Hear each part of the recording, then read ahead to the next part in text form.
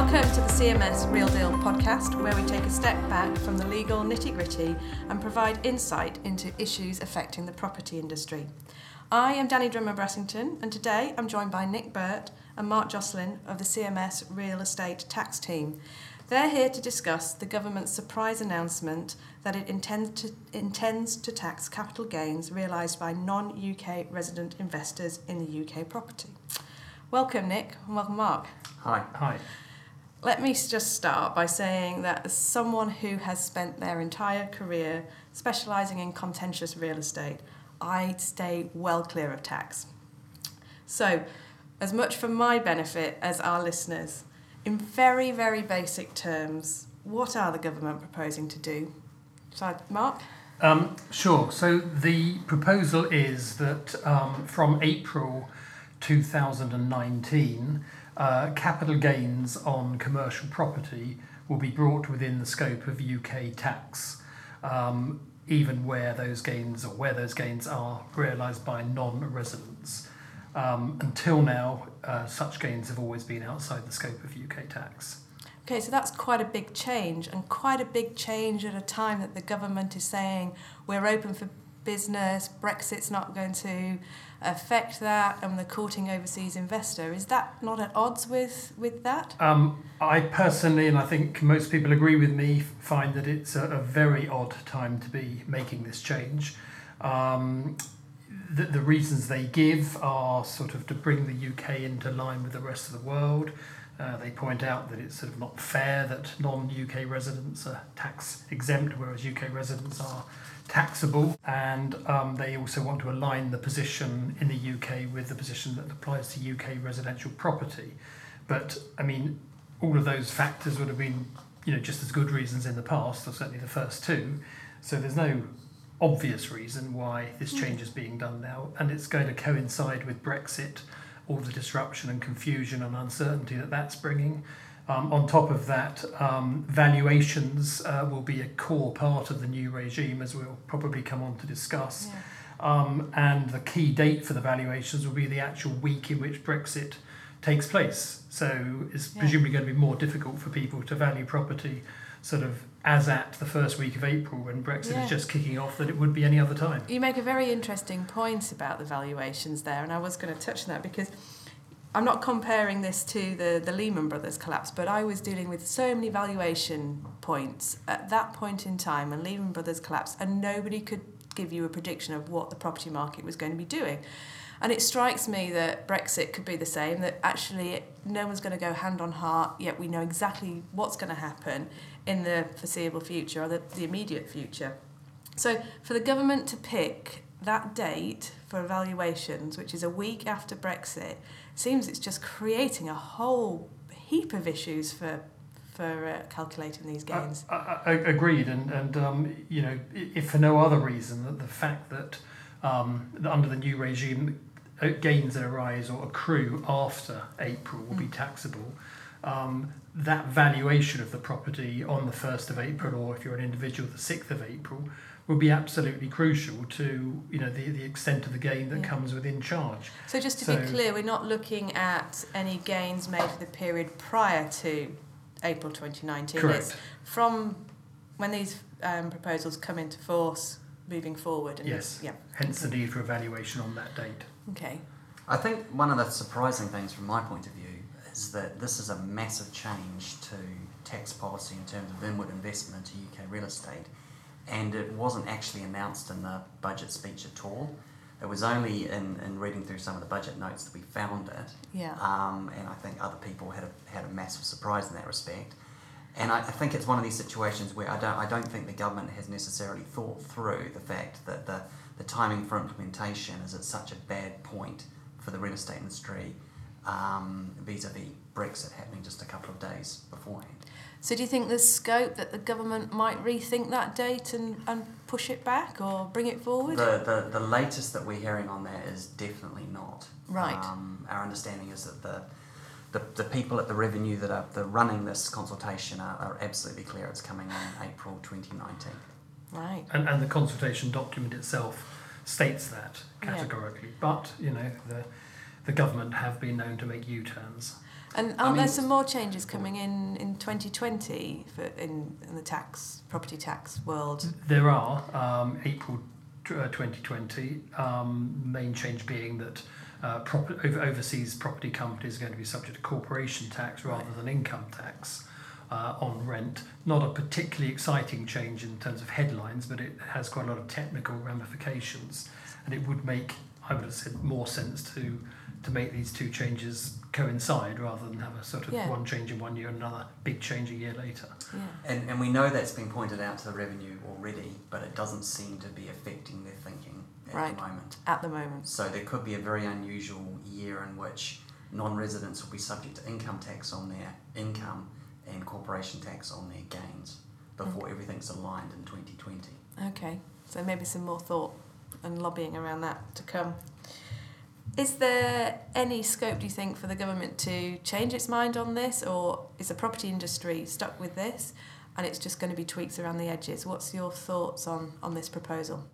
Well, I think the sense is that it's very unlikely the government's going to change its mind on the overall intention to tax capital gains, and that the lobbying that's happening is around some of the technical details, making sure that it's brought in such a way that it is fair, and that some of the tests that are in the consultation work properly.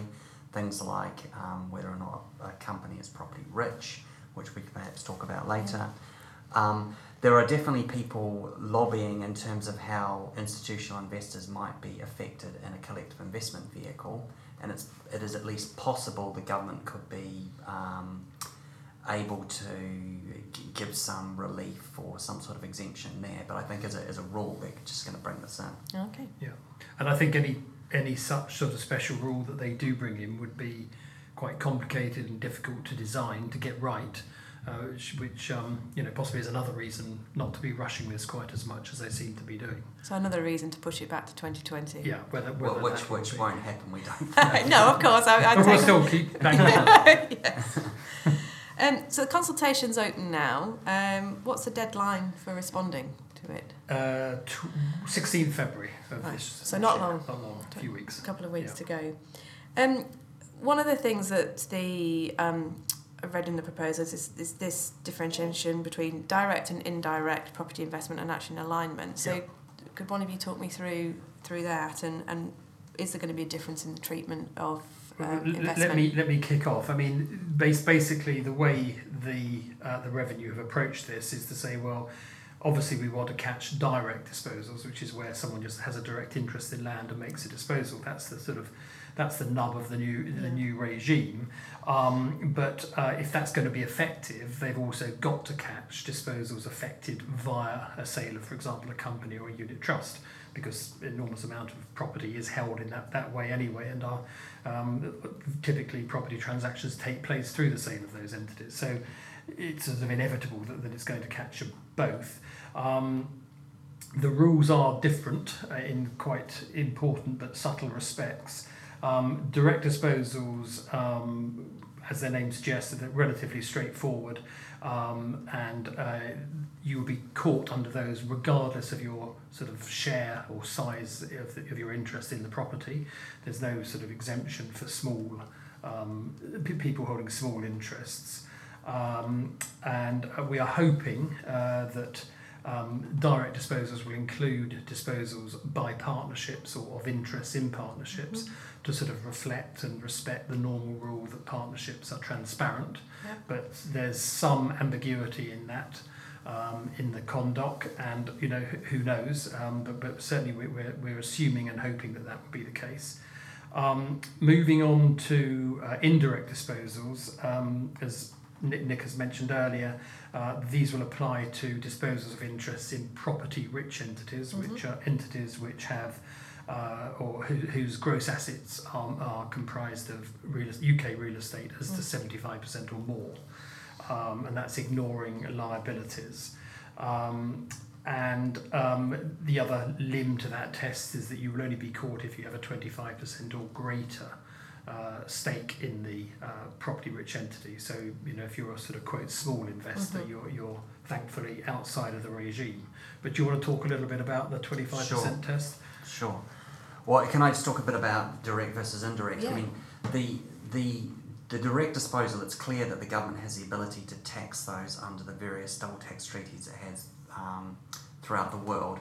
On the indirect disposal, it is going through a process of making sure that it can tax a disposal of property-rich vehicles.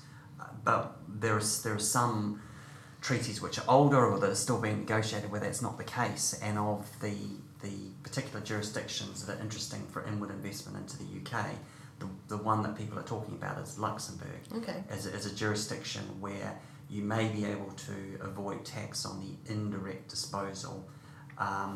There's a few caveats there. One is that obviously you'll be selling a vehicle which will be subject to a direct disposal tax, and so there's debate as to whether or not the price might be reduced as a result. And there's also anti-avoidance rules in the consultation document preventing you from decamping to Luxembourg in order to avoid these charges. And on top of that, there are also anti-avoidance rules in the treaties generally preventing treaty. So you're not shopping. going to be seeing everybody between now and April 29 moving their vehicles offshore into Luxembourg? I think that will be difficult. If you're in Luxembourg now, Yeah. you're in a good position. If you're setting up a new vehicle, then that's quite interesting if you can make a commercial justification for using Luxembourg. If you're currently in the Channel Islands, then you're a bit stuck. Right. So if this property-rich entity, the concept that's been introduced, there's obviously a number of corporates out there that have substantial real estate assets, but it's not their main business. So supermarkets, are they going to be caught if there was, looking to sell things, or do you think there's going to be exemptions for different kind of property? Well, I think the condoc is pretty well silent on that. One would hope, I think this is going to turn, to my mind, this is going to turn largely on the way that gross assets is defined when we actually sort of see the legislation, which won't be now for quite a few months, unfortunately. In the case of a supermarket, if you can include within the gross assets the value of the goodwill, then that should be very helpful. But I don't know whether that those assets are necessarily going to be shown on the accounts. So the devil's going to be in the detail. The devil's going to be in the detail, and it might turn on the way the accounts are drawn up or whatever. But certainly there's a risk that entities with large property holdings, where property isn't the key part of the business, would nonetheless be caught. Okay. The alternative way of looking at that is that historically we've seen certain assets split into opco-propco structures, and there's at least the possibility now that people wanting to combine the operating business with the property business in order to get out of these charges going forward. But like everything, it's going to depend on what the rules actually say, and we won't know until we see them. Although I suppose if an opco and propco were already in the same group, then Yeah. they would already be combined anyway for the purposes of the test. Oh. You're talking about offshore, and you're in Channel Islands, pretty much stuck, I think is what your words were. Do you think people are going to start to be looking to come onshore and look at vehicles? What's going to be the options for people if they're not using offshore vehicles going forward? Okay, so this is I think a very tricky question. Some of the reason for using offshore vehicles is to be able to buy and sell something in an SDLT wrapper. Some of the benefit of being offshore is just to avoid a lot of the regulatory burden that you have in the UK. And a very popular vehicle that we see people using are Channel Islands unit trusts, so a Jersey unit trust. And the reason behind that is it has tax features which are good. So it's transparent for income, and a lot of investors can go into it. It's capital gains opaque, but if it's offshore, it's outside the scope of these rules. And you can buy and sell the units without an SDLT charge at present. Now, the other benefit to that is it's very, very lightly regulated, and the sorts of vehicles in the UK that have the same tax features are heavily regulated. So something like a co-ownership authorised contractual scheme is regulated as a QIS or a nurse, and that's just a lot of regulation people don't have to deal with if they're in the Channel Islands. Or alternatively, if you go for something that's much easier to get your head around, like say a limited partnership or a company, it doesn't have the same tax attributes that the unit trust does. So there's not a like-for-like replacement if you were going to choose onshore. That said, there's definitely going to be people that are thinking onshore is going to be better for me going forward because I'm going to suffer the same tax offshore as I am onshore going forward. Are they going to... The costs of holding it onshore are generally less. So are there vehicles currently that work, or are we going to see new vehicles created, do you think? So it really depends on who your investors are and what you're trying to achieve to answer that question. So it's not a simple answer, but there's nothing currently that gives you the tax attributes of something like a Jersey unit trust that is very, very lightly regulated in the same way that vehicle is. So there's at the moment there isn't a like-for-like replacement with some of the things that we see people using offshore. Now, people are definitely lobbying for that, but I don't know how quickly the FCA is going to be able to get its head around unregulated vehicles in quite the same way. Almost certainly not before April 2020. So investors will be trying to decide between an offshore vehicle that works for them but might be costly versus an onshore vehicle that isn't quite as good as what they're used to historically. And when you say works for them, Nick, as from April works for them but is taxable. Yeah. And I suppose the other factor that will be relevant in sort of coming onshore to a sort of suitable entity will be the sort of costs of doing that, in particular SDLT. So, in certain circumstances you can think of structures whereby there shouldn't be any SDLT, but equally there could be, and that would obviously be a very unwelcome cost. And the other costs that I hear people talking about repeatedly are due diligence costs of having to shift assets between two entities, especially if it's coming into a regulated vehicle in the UK. A depository is going to want a full due diligence exercise, which is not going to be cheap. No, exactly. There's a huge cost involved there. And I'm assuming that you picked up on the SDLT. There's no proposed changes there that could cause wrinkles in all of this. No, not at the moment. But one of the sort of side effects of this is that they, in introducing the regime for indirect disposals, they are necessarily going to have a regime that sort of taxes the non-resident individual and basically polices it all. So the thinking is, or we think that once they've done that, they've got an effective sort of method of doing that. The next step will be SDLT on sort of sales of shares in companies and so on. But let's not wish that too soon. That does raise an interesting point, because at the moment offshore vehicles can provide SDLT benefits, and you might decide that the SDLT benefit outweighs the CGT cost for me. But to a certain degree, you're having to make a judgment call on how enduring the SDLT benefit will be. Right. So there's a certain risk there. Constantly watching to see how it's all panning out, then and reevaluating constantly. You mentioned an interesting point then, policing it all. And I wanted to just explore, how are HMRC planning to sort of pick this up and become aware of all of these deals going on? So what we know so far is that there will be an obligation on the relevant non-resident person to basically file a return and notify the revenue within 30 days. But there's also going to be some sort of backup obligation on advisors involved, and I dare say that could be the solicitors. Sweating brows already. And/or agents, yes. To actually file the notification within 60 days if it hasn't been done by the non-resident. So it seems to be something like that. So anybody involved in the transaction might end up with an obligation to ensure it's reported. Exactly. Okay. You talked about it being a surprise announcement, and as you said, it wasn't in the statement in Parliament. It was there in the text. How's the market reacted to this? Have you picked up any changes in way people are looking at deals? So anecdotally, it depends on the types of assets we're talking about, and it seems as though those clients or assets that are at the value-add private equity end of the spectrum were perhaps stalling on deals, maybe re-evaluating the price that they were offering or looking for a price chip, whereas other transactions whereby the the asset was based on a cash yield, income, something along those lines, they seem to go through, and a lot of people were still busy at the end of the year, despite these changes being a shock. Yeah, I don't think our real estate team saw much change in the transactional levels. More the sort of private equity end of it did. Yeah.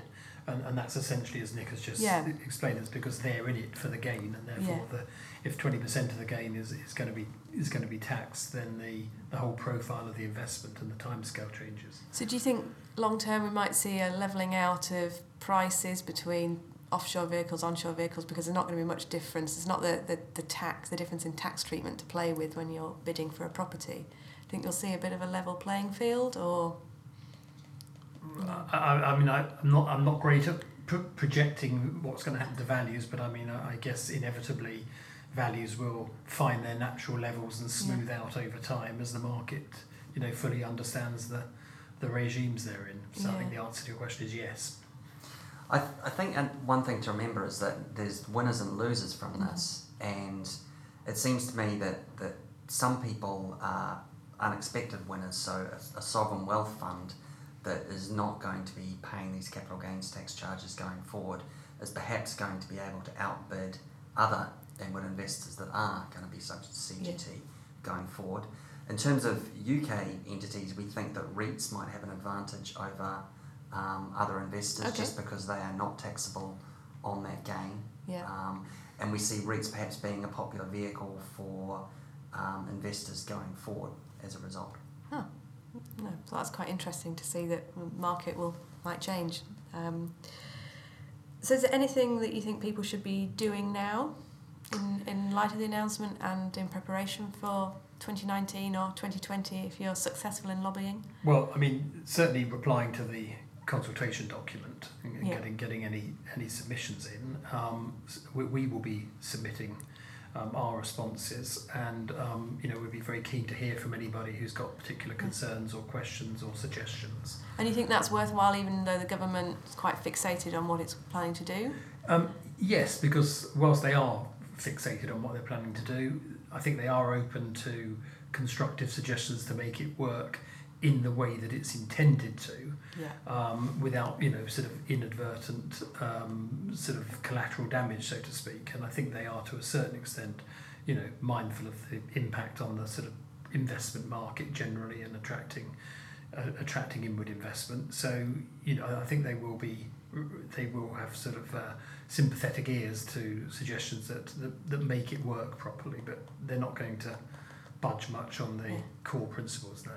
And Nick, do you think there's anything you'd suggest? Well, I think that the difficulty people have at the moment is there are anti-forestalling rules in here preventing investors from restructuring now. But the reality is, what would they restructure into? Because we don't know what the rules are going to look like. So no one is second guessing that at the moment. I think if you've got a current investment, you should be keeping a watching brief, trying to think about whether or not offshore is going to continue to work for you, whether or not you might want to onshore it, and how long that might take, especially if you are looking to onshore into a regulated product, because that won't happen very quickly at all. And there's a concern, I think, in the market around the FCA being jammed up with applications around April next year. I think if you're setting up a new structure, then what we're seeing is quite unusual in the sense that because people don't know what they should be doing, they're to a certain degree reverting to type and putting in place structures that they expect might need to be restructured in April next year or shortly afterwards.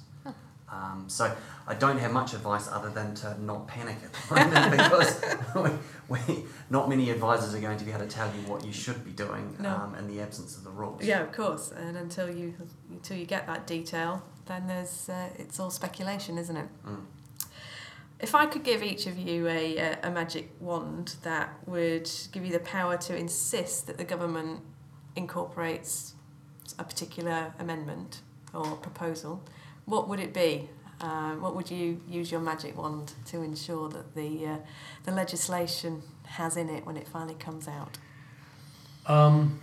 Well, I think one of the things I would hope for, and I'm not hugely optimistic, but that there would be some sort of regime whereby exempt sovereign wealth pension fund investors can broadly be put in the same position under this regime as they are at the moment. And in particular, that they're therefore enabled to invest in vehicles, but basically be taxed as if they were investing directly. Right. Exactly what the format of that would be would take too long to sort of go into, but that I think is not an unreasonable, sort of aspiration. Yeah. But that would be mine. And Nick? I'm less confident than Mark that is achievable, just because there are some exemptions at the moment for residential property which the government have said they're going to get rid of, which makes it difficult to do that and both introduce a new exemption for people. But there are definitely a lot of interested parties trying to figure out how to do that and how to convince the government to introduce it. But I think an SDLT relief to allow people to onshore, if that's what they feel they have to do, would be useful, because an unfortunate position would be that there might be a lot of pension schemes that are investing through the Channel Islands and Jersey Unit Trusts that are not going to work for them going forward, that would perhaps like to bring things onshore, but if there's an SDLT charge associated with that, they just won't. Yeah. So it would make sense to perhaps have a relief to allow people to onshore. Great. Well, thank you both for your time and for your thoughts. It's been fascinating, particularly as I said, I started out, I run a mile from tax, so I followed everything that you said. I'm very interested, and I hope that our listeners have. And in terms of our listeners, if you haven't already done so, please do subscribe to The Real Deal by downloading the podcast from your Android or Apple podcast store. Thank you. Thanks.